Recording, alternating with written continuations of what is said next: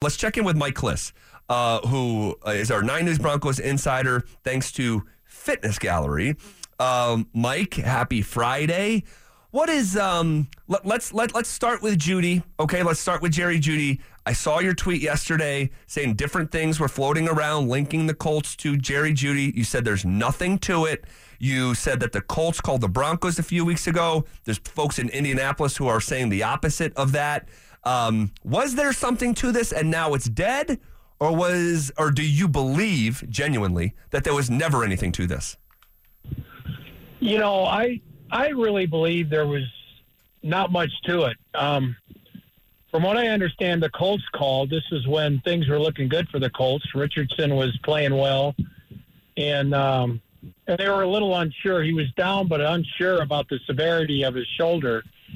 And, you know, the Broncos are in the tank, and so therefore they have some players that other teams might want. And the Colts called on, from what I heard, they asked about several players, 5 players, 6 players, you know, and went through the list.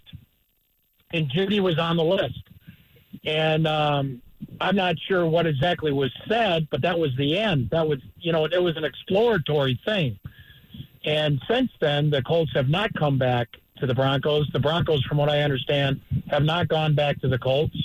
The Colts now, you know, with Richardson being hurt, I'm not sure they're quite sellers yet because they're still in decent position. They'll have to hope Gardner Minshew keeps playing well or more consistently. But, you know, they're probably more apt to be in seller mode than buyer mode. So I do not think that's happening, Jeudy and the Colts. And really, I'm not sure where Jeudy is on the trading block. I get the impression, you know, teams are going to have to step up to get him. That the Broncos really do not want to part with them at this moment. And Mike, real quick, why? Because I'm certainly not coming at you. I'm just highlighting what I believe. Why would a team need to come and step up for Jerry Jeudy, who isn't a top 60 receiver in the NFL, and me and him have tied for the same amount of touchdowns this year? Why would someone have to step up and do that? Because you know, you want to trade a guy for value, and he's a first-round pick. Now, he hasn't performed like that. You know, a 4th-round pick for Jerry Jeudy is more valuable to the Broncos to keep him. I mean, a 4th-round pick is, you know, if you're the Denver Broncos, a 4th-round pick is not fair compensation. You might as well keep Jeudy and hope he turns it around and gets it together and maybe figure out Russ playing better, or next year, you know, if you're moving on to a different quarterback, you might want Jeudy there as one of your targets. You know, I agree Judy's not necessarily a pure number 1 receiver, but he would be nice in a top 2 or 3 room. And so, you know, you want a bushel of targets, and Jeudy would be a good target somewhere in there. I know there's a lot of he could do better. You know, there is a feeling that he should be producing better, but a 3rd-round pick for Jerry Jeudy, I'm not sure the Broncos want to do that. A 4th-round pick, I can almost assure you they do not want to do that. So that's why I'm saying they would have to step up and talk at least a 2nd-round pick, I would think, in order to get Jerry Jeudy, which to me would be the fair compensation if you're the Denver Broncos. 1 round less than where he was drafted. He's developed, you know, a lot. You know, these rookies, these 1st-round rookie receivers especially, they take a minute to develop, a lot of them. Not all of them are Justin Jefferson. And some of them come on in their 2nd, 3rd year. This is the 4th year for Jeudy, so he's already developed. You've already developed him. You know, I would think the Broncos would have to ask for at least a 2 for Jeudy, and I'm not sure, given everything that's going on with him, that anyone would give up a 2 for him. That's interesting, Mike. Mike, Zach and I have been debating, discussing. The trade deadline is looming near, and we're sitting here thinking about who is a trade candidate other than Courtland Sutton, Jerry Jeudy, Justin Simmons. Can you elaborate on Samaj P. Ryan? Yeah, I mean, he's a possibility maybe for one or two teams. I'm not sure. You know, he was with the Bengals for 3 years. He was with another team before that. I can't remember.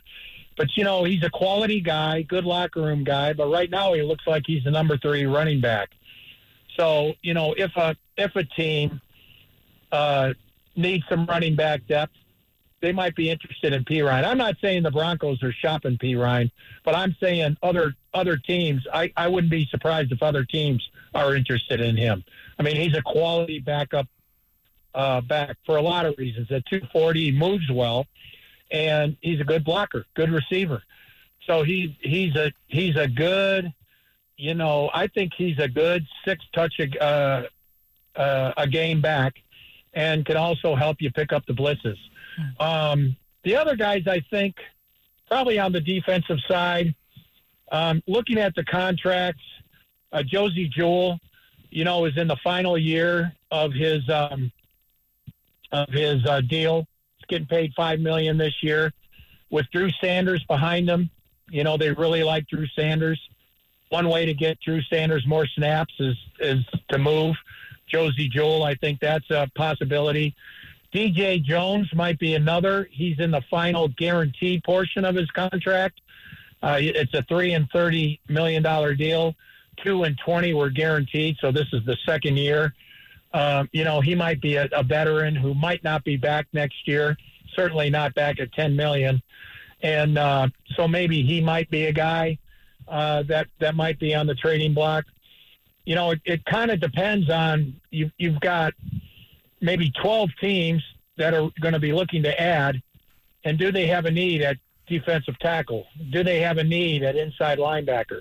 Now you're reducing the pool down to 3 or 4 teams. So, and then you got to get what you hope to get. So, I'm still thinking a couple players will get moved, but I'm not thinking it's going to be a wholesale fire sale here on October 31st. Mike, what are the chances that no players get moved?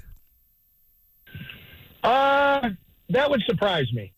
I think one player or less would surprise me. And because some of these guys, I think you want to get something. Some of these guys you're not bringing back next year.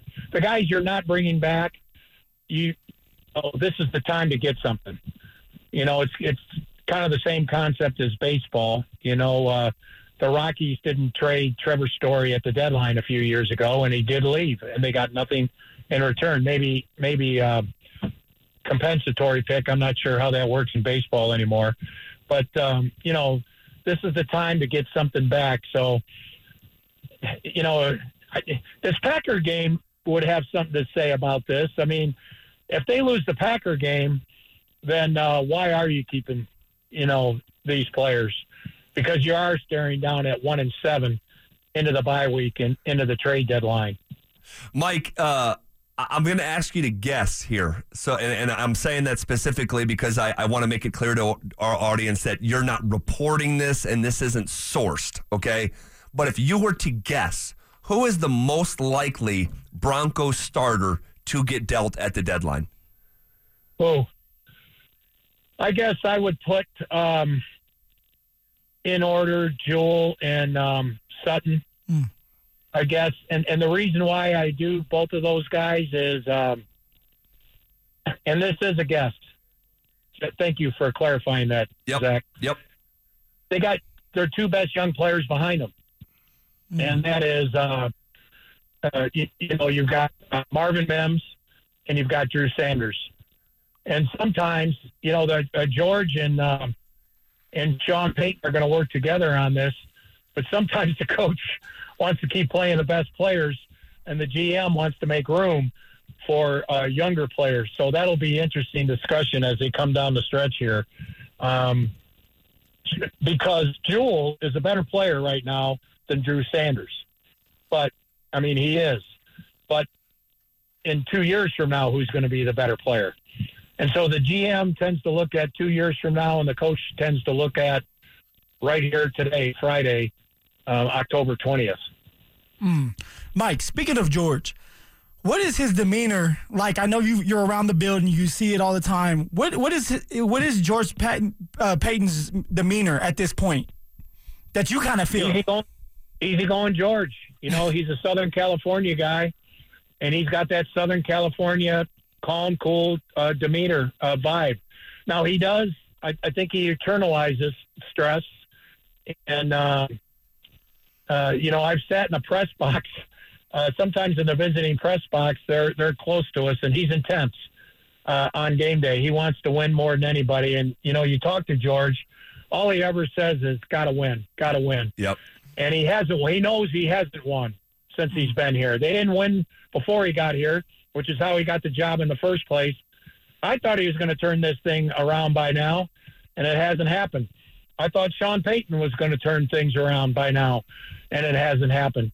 So we'll see how this season unfolds. It's not looking real good right now. They do have, if they beat the Packers, I think they got a chance to salvage maybe 7 or 8 wins yet this season. I mean, that's the pie in the sky viewpoint. They lose to the Packers, then you know, boy, it's going to be an interesting offseason once again for the Broncos. Yeah, and last one, Mike, here on a Friday, and thank you again so much for hanging out with us for a few minutes.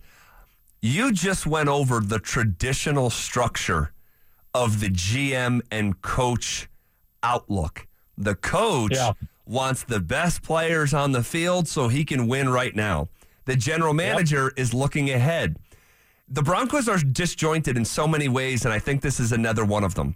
Because I think it's the general manager. If he doesn't win right now, he's going to be shown the door, and it's the head coach who has the long-term security and should be the one having a further, 10-day forecast, if you will. You know, kind of going more big picture to what you just brought up, the Broncos have not quite had it married up for a while now. Yep. With John Elway, Vic Fangio as the head coach helped hire George Payton. That's not ordinary. That's not usual. That's not common. So they haven't had the GM and the head coach married up at the same time. You know, with John Elway went through his coaches, but then when John stepped down, they kept Vic Fangio, right? Maybe then for George Payton, they should have made a clean sweep and let George pick his next head coach. Give the GM his coach. Instead, it got a little the organizational ladder got a little out of whack with Fangio not only being here but helping to hire George. And George is a loyal guy. He's a good guy. He's a good man. I think he felt indebted to Vic Fangio. I'm not sure George wanted to fire Fangio after the 2021 season. So it hasn't been married up the way it's supposed to. And, that's one thing that they're going to have to the one time it was married up, George picked Nathaniel Hackett. Right. And that didn't work out. Yeah. And so, yeah. And now here we are with the situation where Sean Payton has the hand. It's obviously pretty clear. So we'll see how Greg Penner shakes it out. If he does shake it out after this season, I know he wants a couple more months of evidence before he makes any type of big decisions. And it will be interesting. Given everything we've just talked about, boy,